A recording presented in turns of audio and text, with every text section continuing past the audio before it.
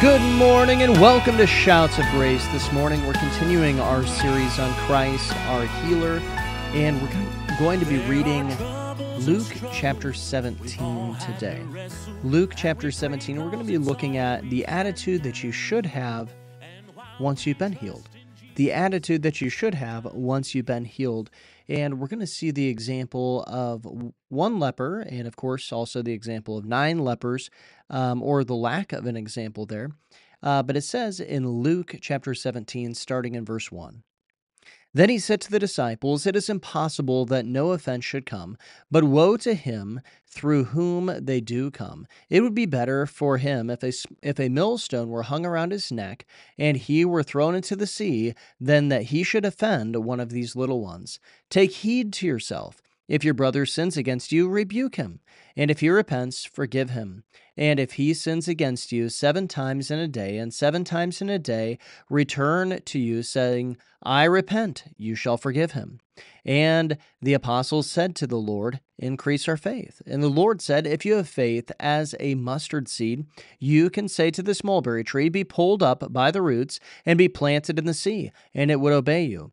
And which of you, having a servant, plowing or tending sheep, will say to him when he has come from the field, come at once and sit down and eat? But will he not rather say to him, prepare something for my supper, and gird yourself, and serve me till I've eaten and drunk, and afterward you will eat and drink? Does he thank the servant because he did the thing which he commanded him? I think not. So likewise, when you have done all those things which you are commanded, say, we are unprofitable servants. We have done what was our duty to do." Now it happened as he went to Jerusalem that he passed through the midst of Samaria and Galilee. And he entered a certain village, and there met him 10 who were lepers, who stood afar off. And they lifted up their voices, and they said, "Jesus, Master, have mercy on us." So when he saw them, he said to them, "Go show yourselves to the priests." And so it was that they went, and they were cleansed. And one of them, when he saw that he was healed, returned with a loud voice, glorified God, and he fell down on his face at his feet, giving thanks. And he was a Samaritan.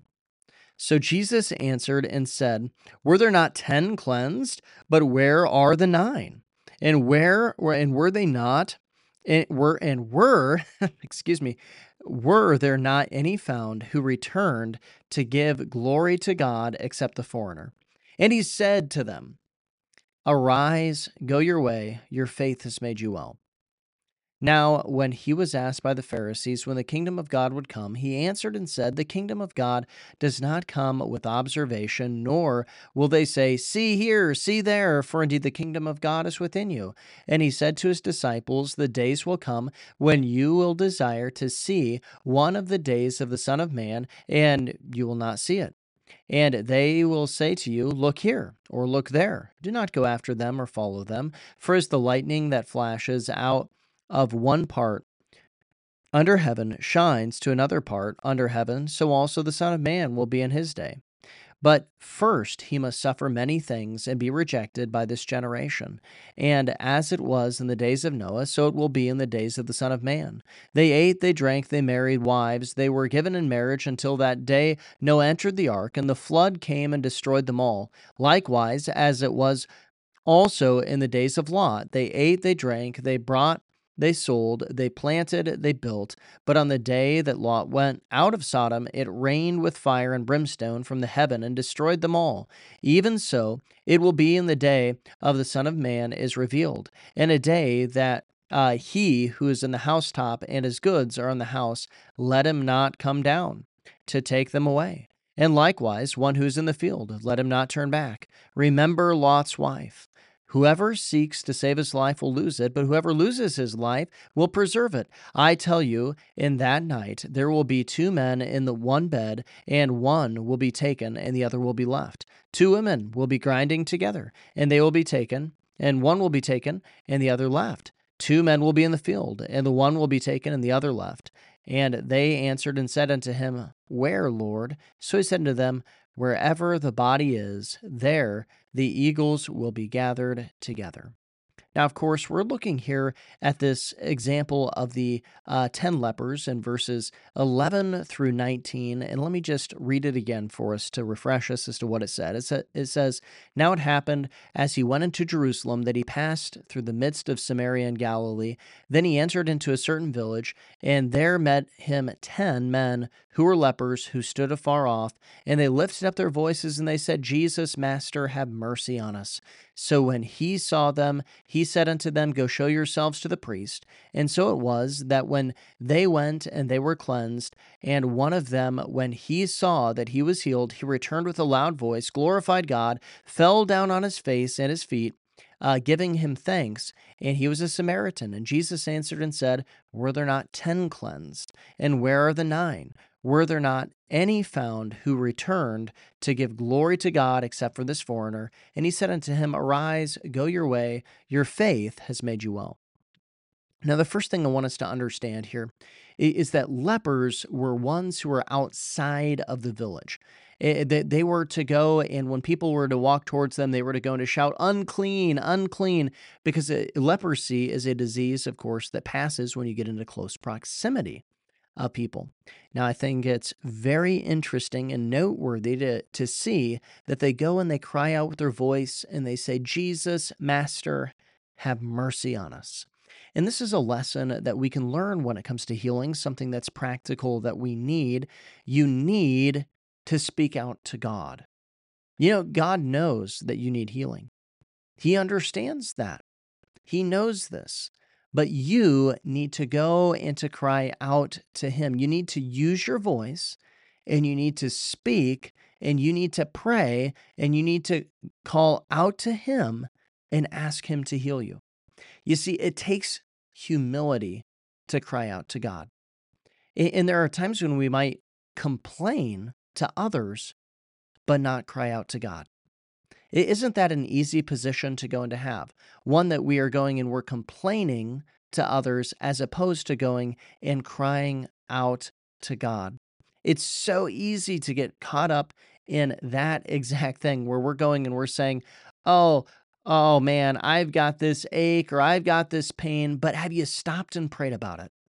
Have you really stopped and gone and cried out to God? If you want to be healed, you need to pray to God. You have not because you ask not. You have not because you ask not. Don't let your pride get in the way of the healing that you need. But there is something you should understand too as to why pride does, in fact, get in the way. And it's because you need grace in order to be healed.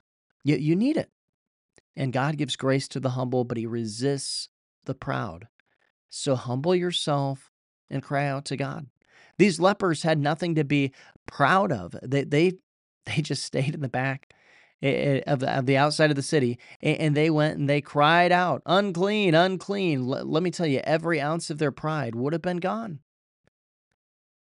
And they showed that here as they cried out in humility, "Jesus, Master, have mercy on us." Now, I find it interesting, Jesus' response as well, because Jesus' response is important for us to understand. He says this, "Go show yourselves to the priests. Go show yourselves to the priests." Jesus, you know who he is? He's the high priest. He's the greatest high priest. He's the eternal high priest of the order of Melchizedek. That's who Jesus is. He's greater than the Levitical priesthood. He's greater than all those priests. He knew they were clean. He could have just said, "Hey, you're clean. Don't worry about it. Just go on to town. Go do your thing now. You're good." But Jesus specifically says, "Go show yourself to the priests." Now, why does he do that? It's because it was the order that God set up. Jesus was going and submitting to the order that God gave, and he was telling them, you need to submit to that order as well. And so this is important when it comes to healing because though it is most likely that your healing is going to come through being connected to the people of God, through being connected to the church, because that's where grace flows. It is possible that you're at home and you cry out to God, and God goes and has mercy upon you and heals you. That is something that can happen. It's also possible that it just happens, during during a service, when you're connected with the people of God. But it's your responsibility to go show yourself to the priest, to go show yourself to the pastor, and to tell of what God has done in your life. It's your responsibility.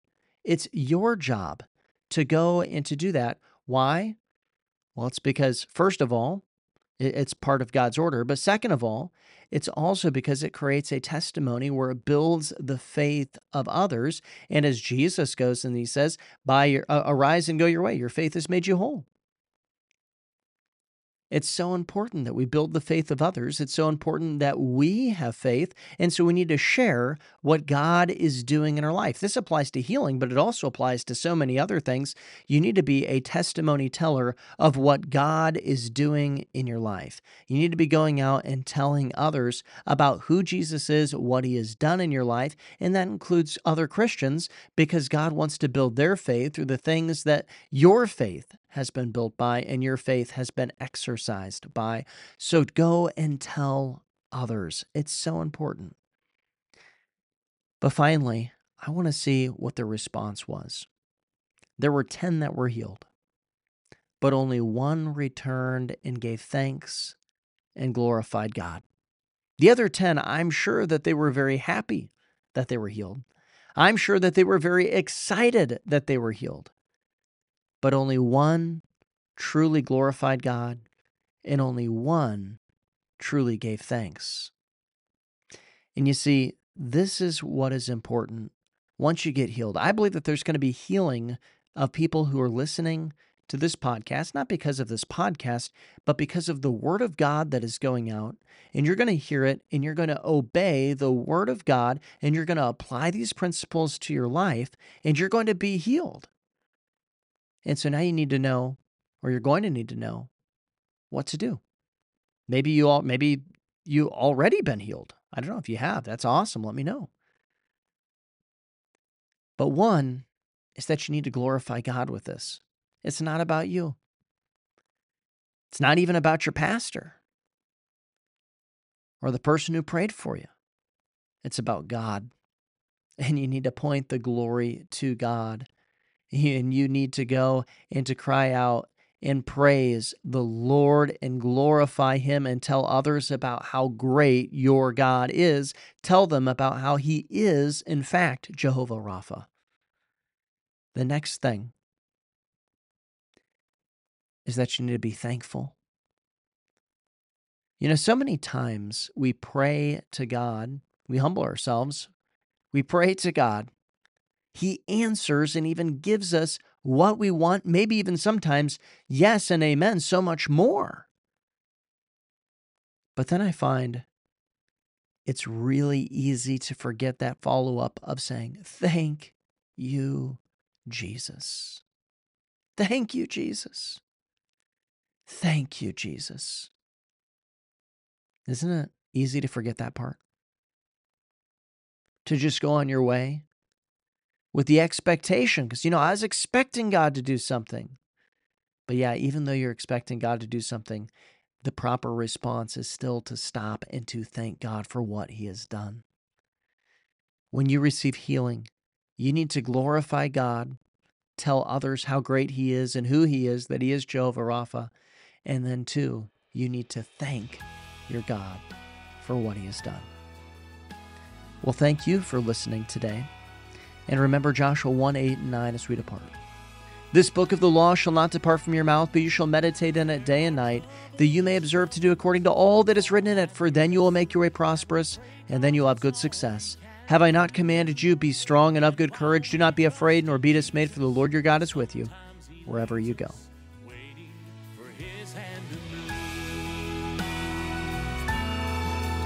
Oh, but even in darkness, we hold to the promise.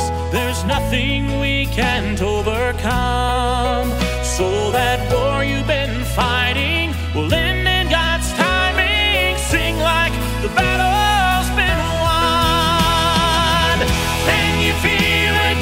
The song that is rising, then you can't help but let it out. If you're trusting in faith, even now while you wait,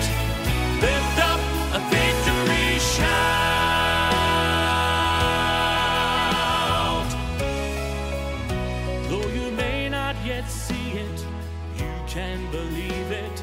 The work has already begun. Know that God's up to something.